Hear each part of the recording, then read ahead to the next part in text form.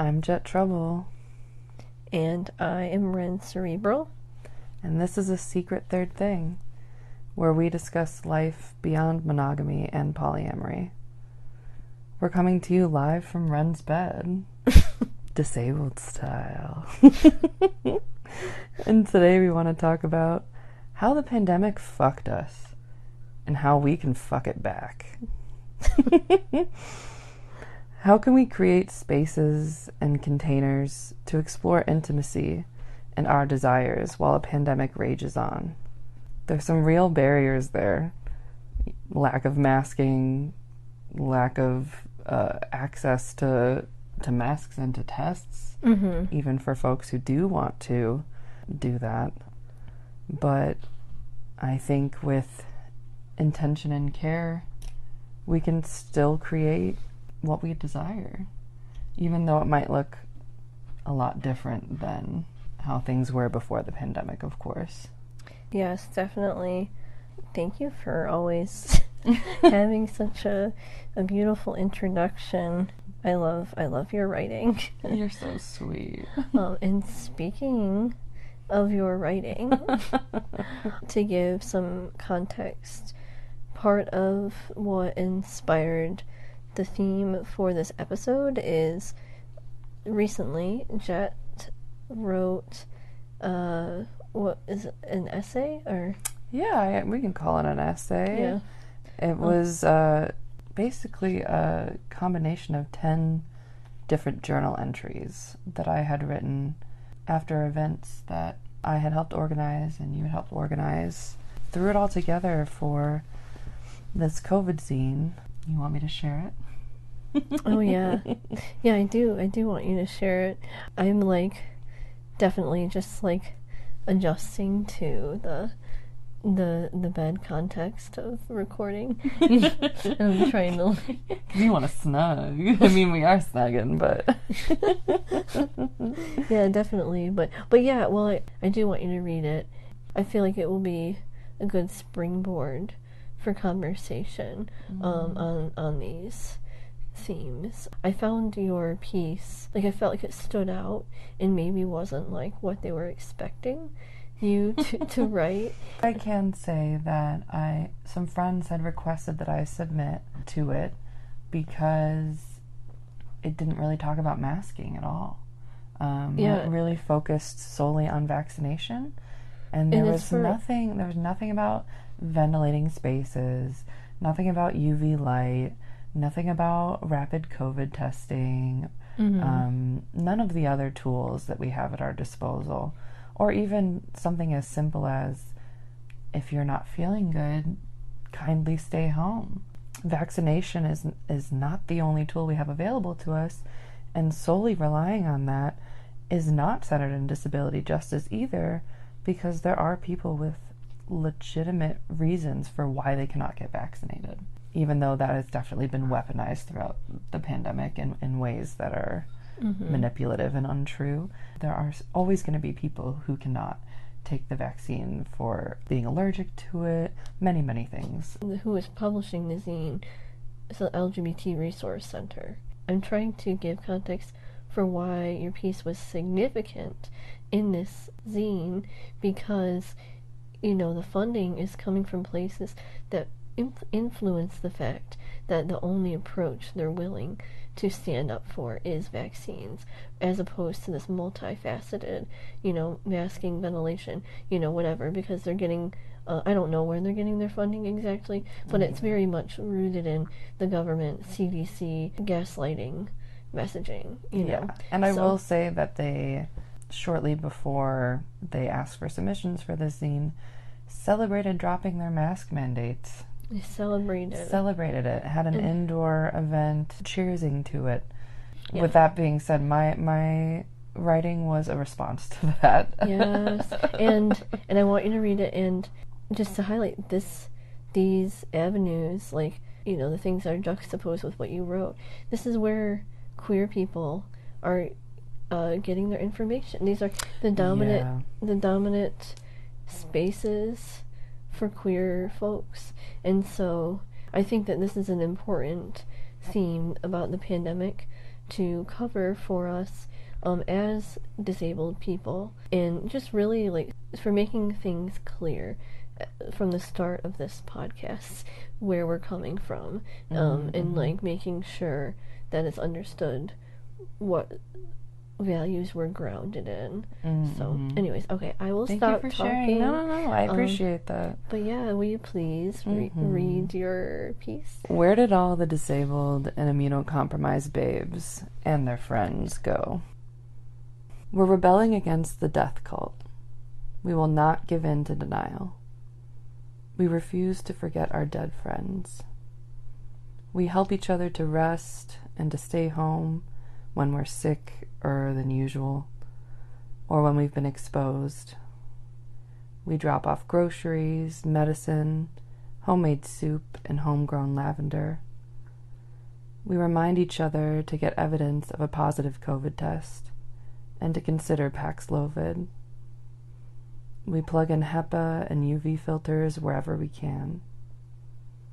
Despite the mask mandates dropping, even in hospitals and LGBT spaces who should know better, we mask up if and when we are able, especially a week before the trans and queer orgy.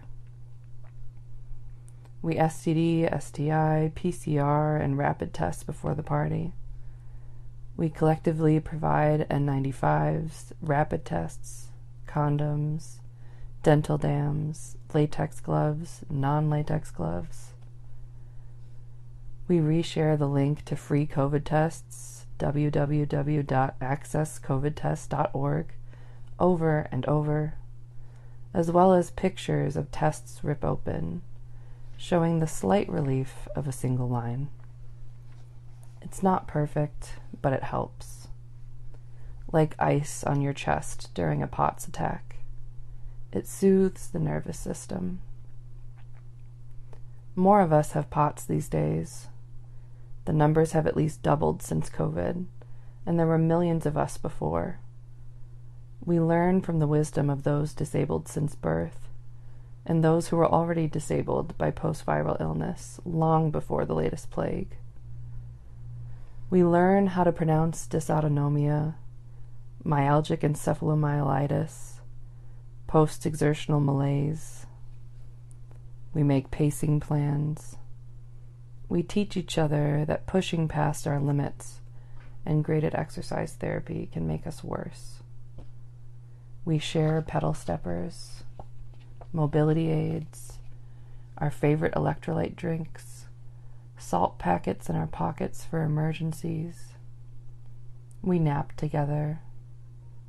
We reassure each other to cancel plans when we need to rest instead. We wear mini filters, hand sanitizer, and other self-defense tools on a carabiner on our belts. We carpool to appointments. We create spreadsheets, feedback forms, pod maps, and safety plans. We discuss safe words, the Relationship Anarchy Manifesto, the Relationship Anarchy Smorgasbord, care work. Do we need an interpreter? Do we need a ramp? Is there an accessible bathroom? How many stairs? How can we improve the lighting? Can we go fragrance-free?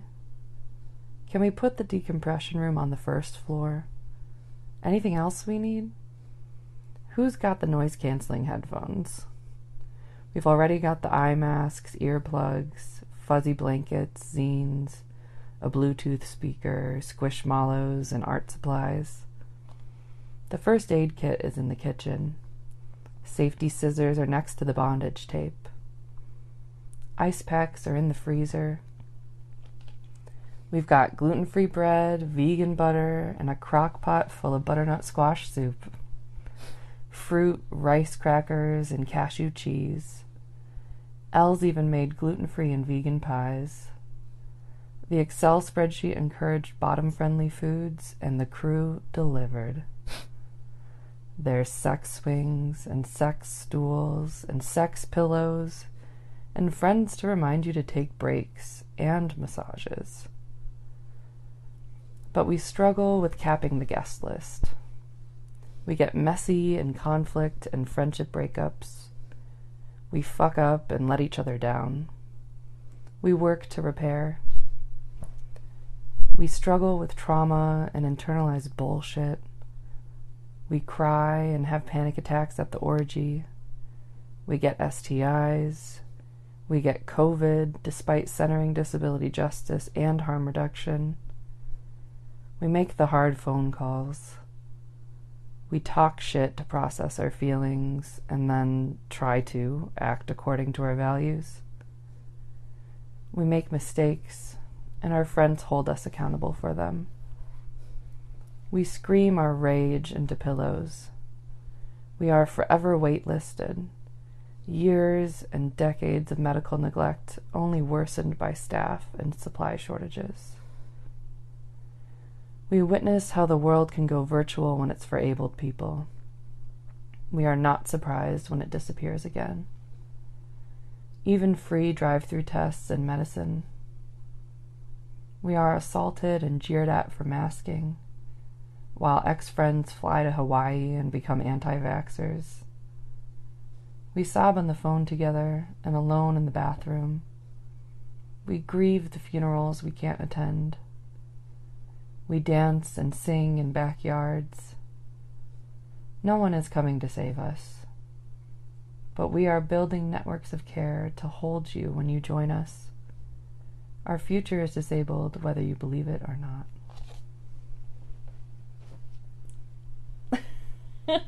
I wish everyone could see your face right now. I've heard it before. I've read it before. And yet... I do want to say I was struggling with a deadline for this piece, and if I could elaborate more, I would want to say what accountability means to me, because so many people have different interpretations of what that means. Mm-hmm.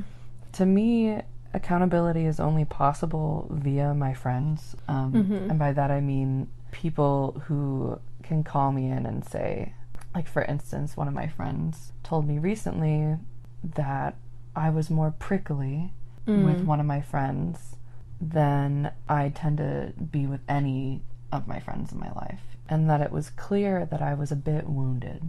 What a read. Yeah, but I really needed to hear it because I couldn't really put into words how I was feeling, and being so seen by them in that way helped me to process it and realize, oh yeah, I was being prickly.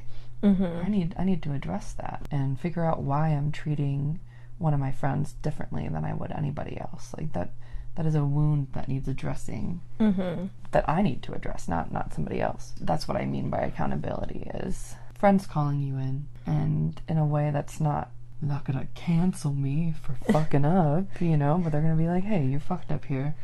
Let's talk about it. I think using a specific definition and contextualizing accountability is important, because accountability is going to mean different things in different contexts. And so, but I think that is like a good like focus of something that can be relevant in the context of like the pandemic. It's very helpful to have friends who like can see you and can like be like, hey, like, I know that these are your values, and, like, I'm noticing that what you're doing or how you're acting isn't really, like, totally lined up. And that's very different than, like, some people, when they hear the word accountability, they shrivel up because they think it's, like, a process.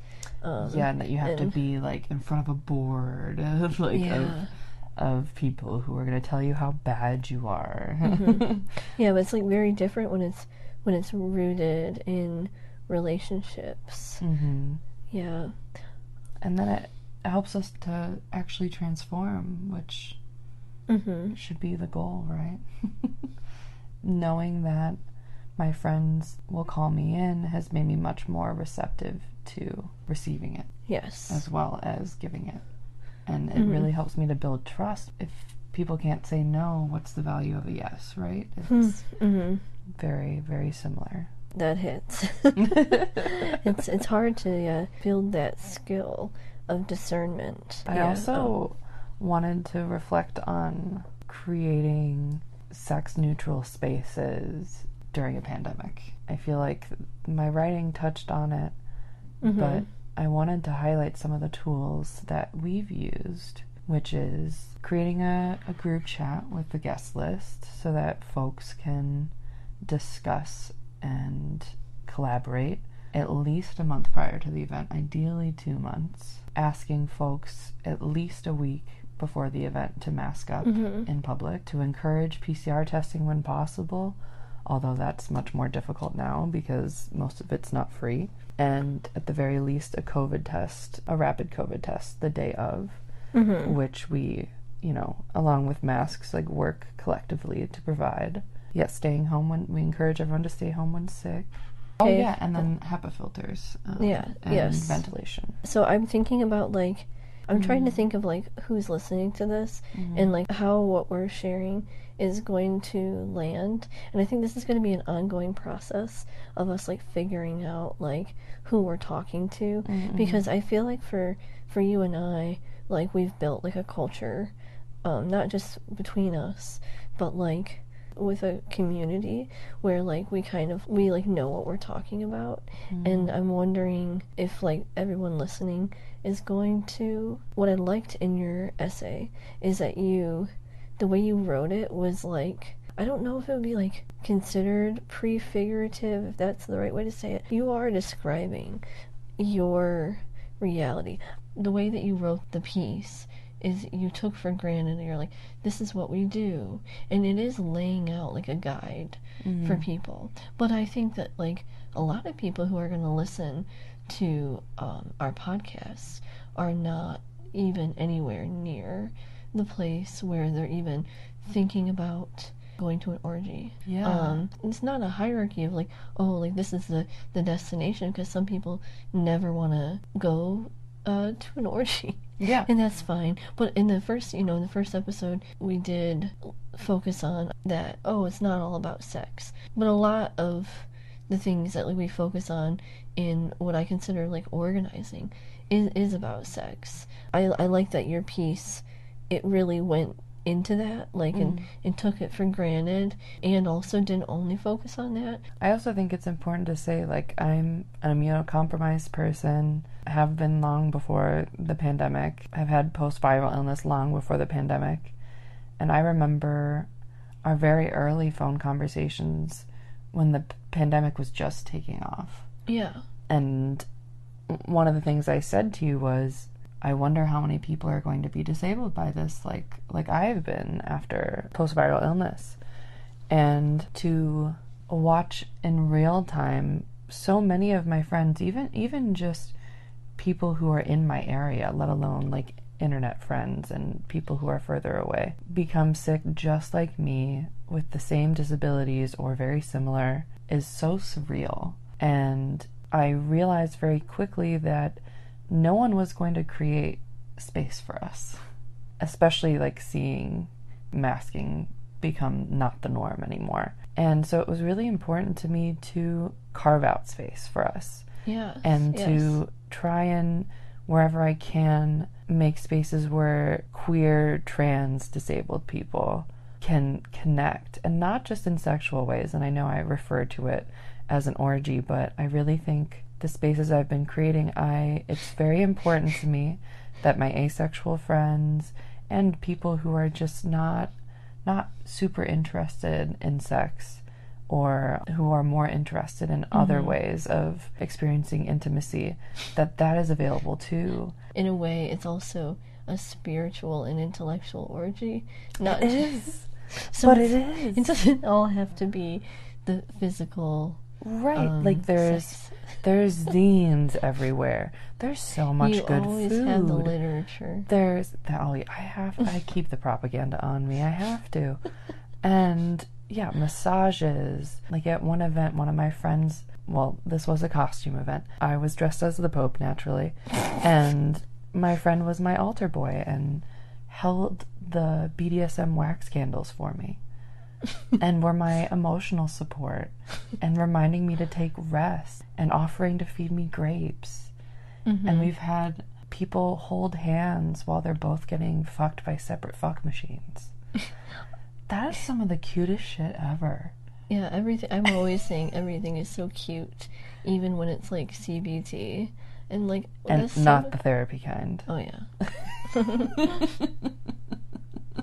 I want to ask a question to ground us, because so a lot of what we're talking about is more in the realm of like us fucking the pandemic back. Yes. But I think I want to go back. I want to go back to the part about how the pandemic fucked us.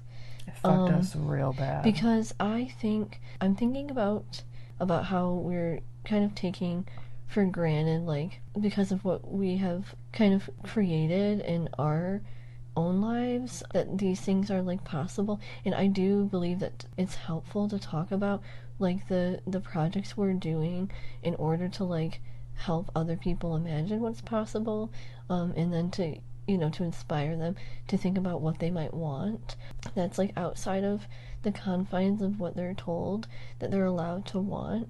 But like, because we're talking about the pandemic, I want to like maybe draw a map to how we got here. In the last episode, we were talking about the map that was more of like long term, in the sense of like our journeys from when we started to be non-monogamous to now. But I really want to focus on just like the time in the pandemic. I want to kind of start answering it, if that's okay. Yeah. First, I guess I have this fear that like talking openly about this, I'm worried about alienating other disabled people who have been a lot more isolated than we have been. Yeah. And I want to make sure to hold space for like all of the different ways that people are choosing to process their own decisions in the pandemic.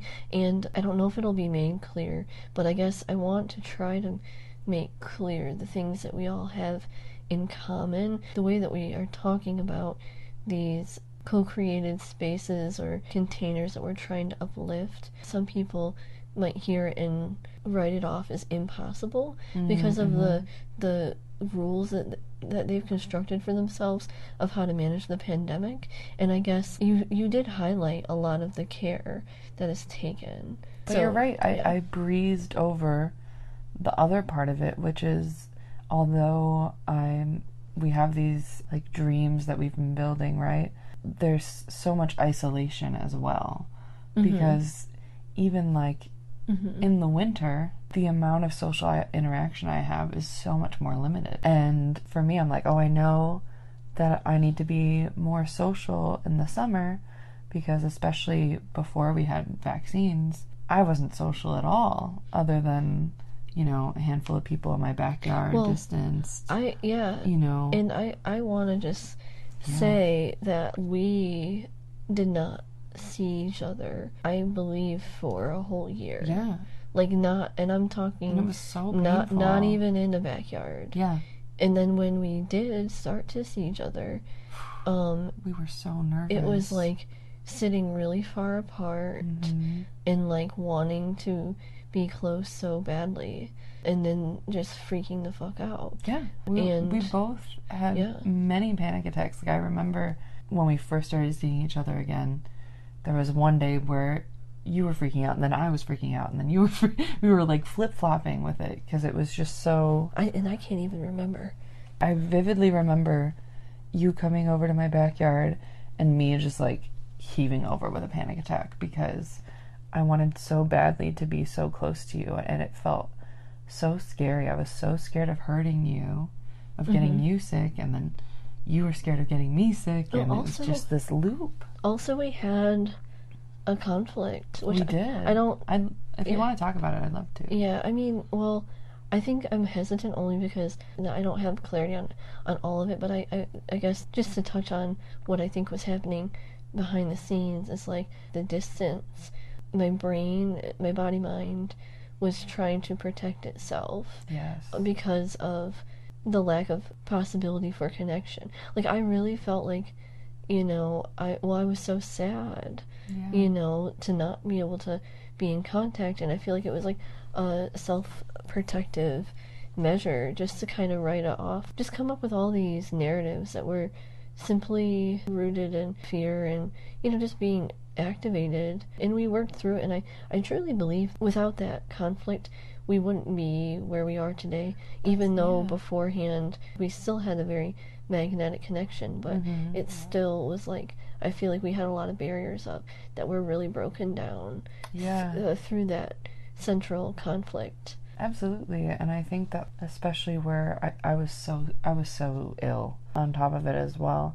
And I think one of the big parts of it was I was hoping you'd be able to come stay with me for a while when I had no one else in the house. Yes. Oh my God, I forgot. That's where it started. And I was like, oh, we can spend time together. It'll be just us. We'll both be isolated before this time. And we can, share space and kiss and whatever. One of the big things for you was you'd be away from the support system that you really needed at the time, too. So there's just like a lot of things going on where we were both just so afraid and really wanting to be close and not being able to access it. As well as, I know, just like I was afraid of getting you sick, you were so afraid of getting me sick, where it's, it was already this baseline where most people felt that way, but so highlighted for us because my mortality was staring us in the fucking face at the time. Still. Yeah. I mean, at least for me, I do feel a lot less activated. I think only because I, to a degree, have accepted the nature of life at this point, but but some people might say that and their conclusion is, oh, I've accepted it and therefore I'm not going to take any measures of risk mitigation. And for me, I believe I'm very lucky, and I think we both are, in the sense that even though we are in community with people of all a range of how they handle the pandemic or just illness mitigation in general. I mean, I know for me, my most intimate connections and people I prioritize time with, unmasked and whatever, are people who are totally chill with taking a test before hanging out, a rapid COVID test. Who will communicate when they're sick as well. And honestly, that's the biggest shift for me, because I remember, I had written a post right before the pandemic that was inspired by having met you. I had went somewhere before the pandemic, and someone was very, very sick and at an event, and I was just frozen. Yeah. I couldn't believe it, and they were just like, oh, yeah, stay away from me.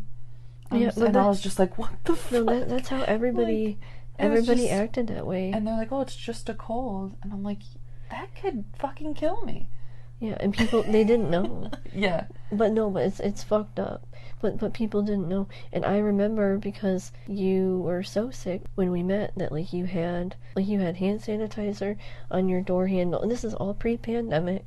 You wore masks. You wore masks in public, and people harassed you for that at that time. True. But then I remember that I got on a soapbox. And I appreciated it. But it was also out of my own frustration, and if you're listening, love y'all, but my live-in partner and their partner were in NRE, and they were sick, and there was a way for me to have been prevented to get a cold, and it was simply a cold, but I knew that the cold would mean I couldn't see Jet, and so I was like, please, can you stop kissing for just a day or two? And they wouldn't do it, and so then that meant that I then couldn't kiss Jet. And so honestly, I mean, it was 4 years ago. I might still not over it personally. Well, that was how ingrained of it's a cold, and just the general lack of because I guess there's that trust in me where I knew that I wouldn't expose myself to you, so they weren't putting you at risk in that way. But right. It still it was a barrier. Now it's there's more awareness around these things, and people at are, least in our circles. Yeah. I wanted just to focus on so that was we talked about the start of the pandemic, what you had said before about how important it is for you to carve out space for trans, queer, disabled people, talking about how isolated we were in the start of the pandemic, and like you said, like still are a lot of the time, because everything is in flux. I live with other vulnerable people. It's always like, like, oh,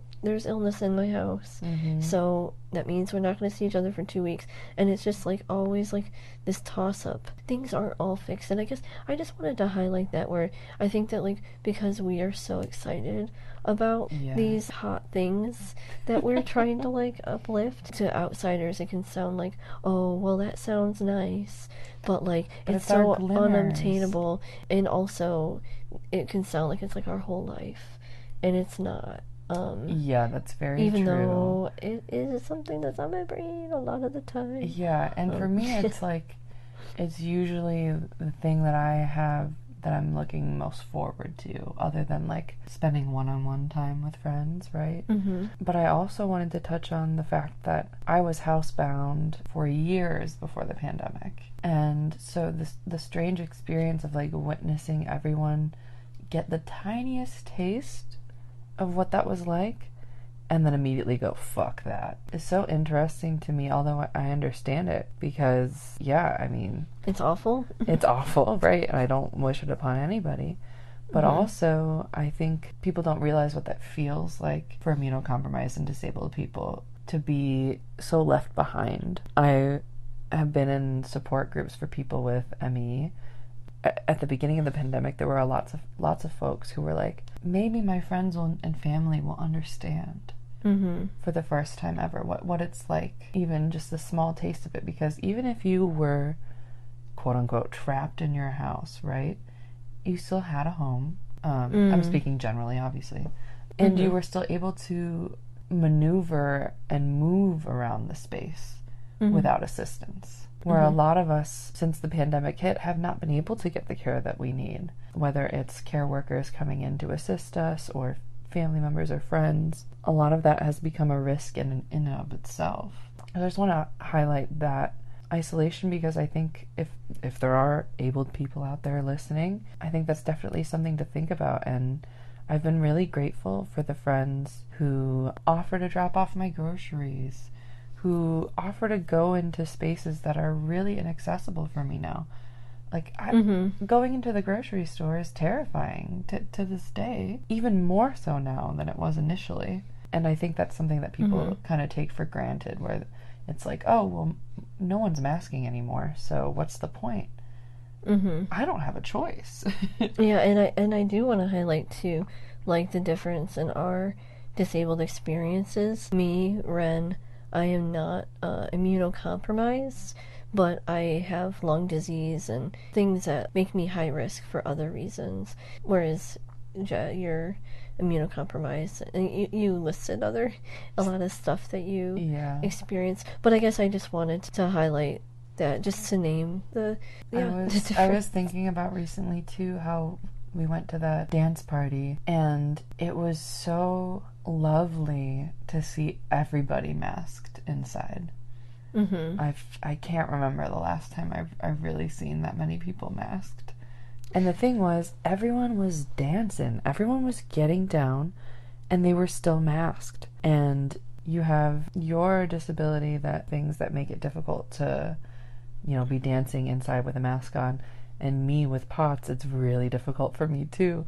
And we're both like, oh, this is really hard, but it's so worth it. Like, we were still boogieing, getting down, and then stepping outside to catch our breath, and then coming back in and dancing again.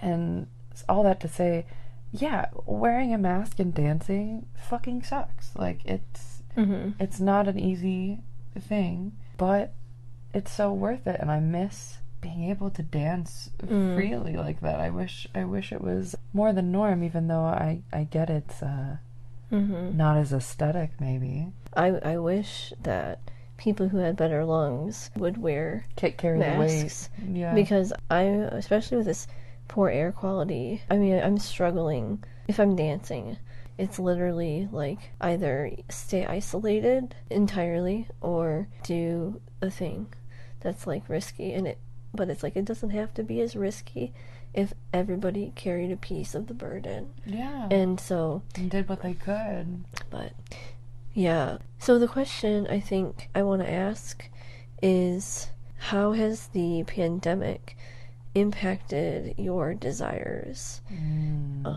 And so I guess, yeah, I'm thinking about how, even though all this stuff it was just like a lot of information about our experiences, and it honestly doesn't even begin to cover it. I think that's like what's in my mind right now, where it's like I almost feel frustrated with like how hard it is to capture the experience of the pandemic. And so it's like I don't even know if what we're sharing is like chaotic as much as it just feels incomplete, and like I don't think it needs to be complete. I'm hoping that whatever we're sharing is like translating to the people that I want to listen to this podcast in a way that doesn't make people like shut it off. So much of what we're talking about, there's so much grief, and like you've also brought up so many things that like I forgot about, and so I think I'm like actively processing as we're talking, and so it's kind of just like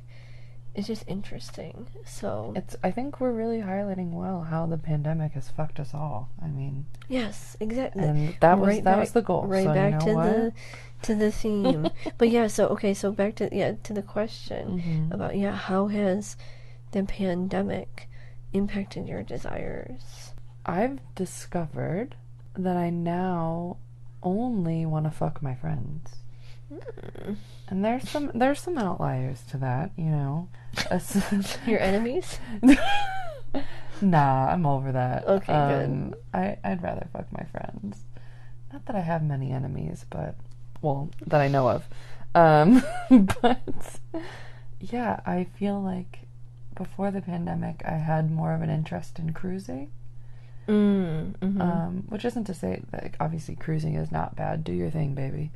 But for me, especially as an immunocompromised person, my nervous system just cannot.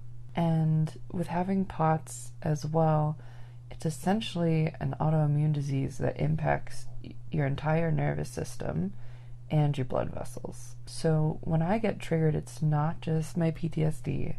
It is this extremely physical, full body response that can sometimes put me on my ass for months on end. And something else I wanted to highlight is even with helping to organize events to try to carve out this accessible space.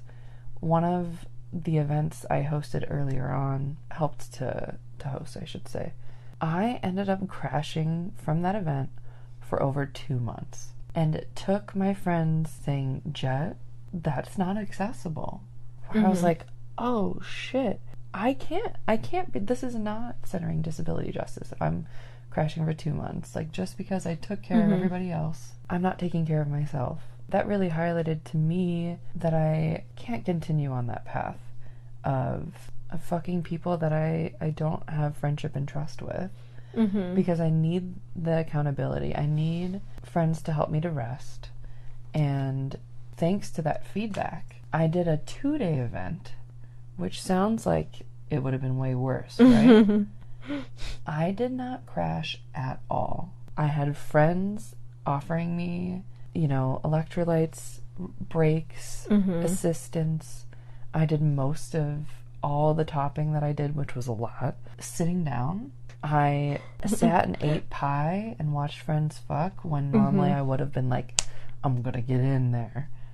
I needed a break, and it's, fucking my friends has allowed me to realize when I need to rest more, what I actually desire, and to really address my chronic people pleasing. So I think the pandemic really highlighted all of that for me, where I didn't realize how much I was pushing myself past my limits because a lot of the people that I was fucking were not my friends. And now I'm much more able to rediscover what my desires are, because not only have they changed with me discovering that I'm trans, discovering that I'm disabled, but clearly the pandemic as well. So it's been really interesting to rediscover and explore strange new lands. I guess I could answer the question, how has the pandemic impacted my desires. As I am listening to your response, I'm just being reminded we're coming from such different places. And I say that like as an observation. It kind of excites me because I'm like, I feel like we can speak to different people, you know? For me, how the pandemic has impacted my desires, I'm somebody who I haven't had a lot of interpersonal sexual experiences. Before the pandemic, I had a lot of, I was in a monogamous configuration, which I mentioned before, and then there's really not a lot to tell. I've had a clear sense of what I wanted, I think, or maybe not, I shouldn't say clear, but a clearer sense of what I wanted than I have had the ability to act on these things. And I guess I'm highlighting that because I attended a workshop just yesterday about embodied desire, and it was so interesting because a lot of the people who were attending were people who they were struggling in different ways than me. And I guess I went there with a specific thought in mind, and I learned, even though I didn't get what I wanted necessarily out of the workshop, it was still valuable, and I learned something about myself, which is that I am different from many queer people in that I don't struggle as much with imagining what I want, although that is still something I struggle with, but that I struggle more to make that happen. And that also might sound funny to people who know me, because a lot of people identify me as someone who is very much goes after what I want. The way the pandemic has impacted my desires is reinforced the roadblocks that I've already experienced. I was on the cusp of something great, I feel like, in 2019 into 2020. I was figuring my shit out. I was just ready. I don't know. I mean, I feel like I was really ready to like take on things that I wanted, and I still found avenues to explore desire. I'm talking a lot like sexually or like physically, because I've had a lot of abundant emotional relationships. Like I've had an abundance of that in my life. But like for me, the thing that when I think about desire is like a lot of the things that are not met is like related to physical, sensual, sexual nature. And so the pandemic really reinforced the things that were blockages for me. And so in a way, you know, it was like a barrier. But at this point in time, I really feel like, similar to a lot of like big events that can be like grief inducing, the pandemic has made me feel truly committed to, like you were talking about, like these spaces that we're trying to carve out. Trans and queer spaces are sacred. I would like die for gay sex. Make me a martyr for queer sex, but baby. But the thing about it is that's not based on a specific desire. I'm not like, oh, I want to like have sex and then die. It's a cause worth fighting for, because our society is so anti-sex. In the pandemic, I still feel like there's a lot I want to learn, you know, in regards to like queer history with pandemics. I mean, the AIDS crisis. There's so much to be said that I'm not gonna, you know, be able to even give anything justice. But just to say that we still feel lasting impacts because AIDS is still a thing. But like that really set a foundation, or it wasn't the only foundation, but a lot of groundwork for the repression that we feel today. We lost so many elders who could have shown us other ways of being. Just queer sex in general, I feel like. Growing up, there was, even in our generation, there was hardly any quality representation of that. We were talking about this on the drive here, too, where we need to create the queer futures we want, even as the air quality is disastrous all around us. you know, it was so hazy and foggy on the way up, and... Yeah, the AQI here today is in 250s, which is, like, just, like, really bad. Yeah, it's not great. But we were still dancing in the car with the windows up, excited about talking to y'all and about the futures we're creating still, despite it all. Because that is our resistance. It all correlates to my answer, which is life is so fleeting, and I want to make the most of our time here together. Yeah. But I don't want that to be a contradiction to caring.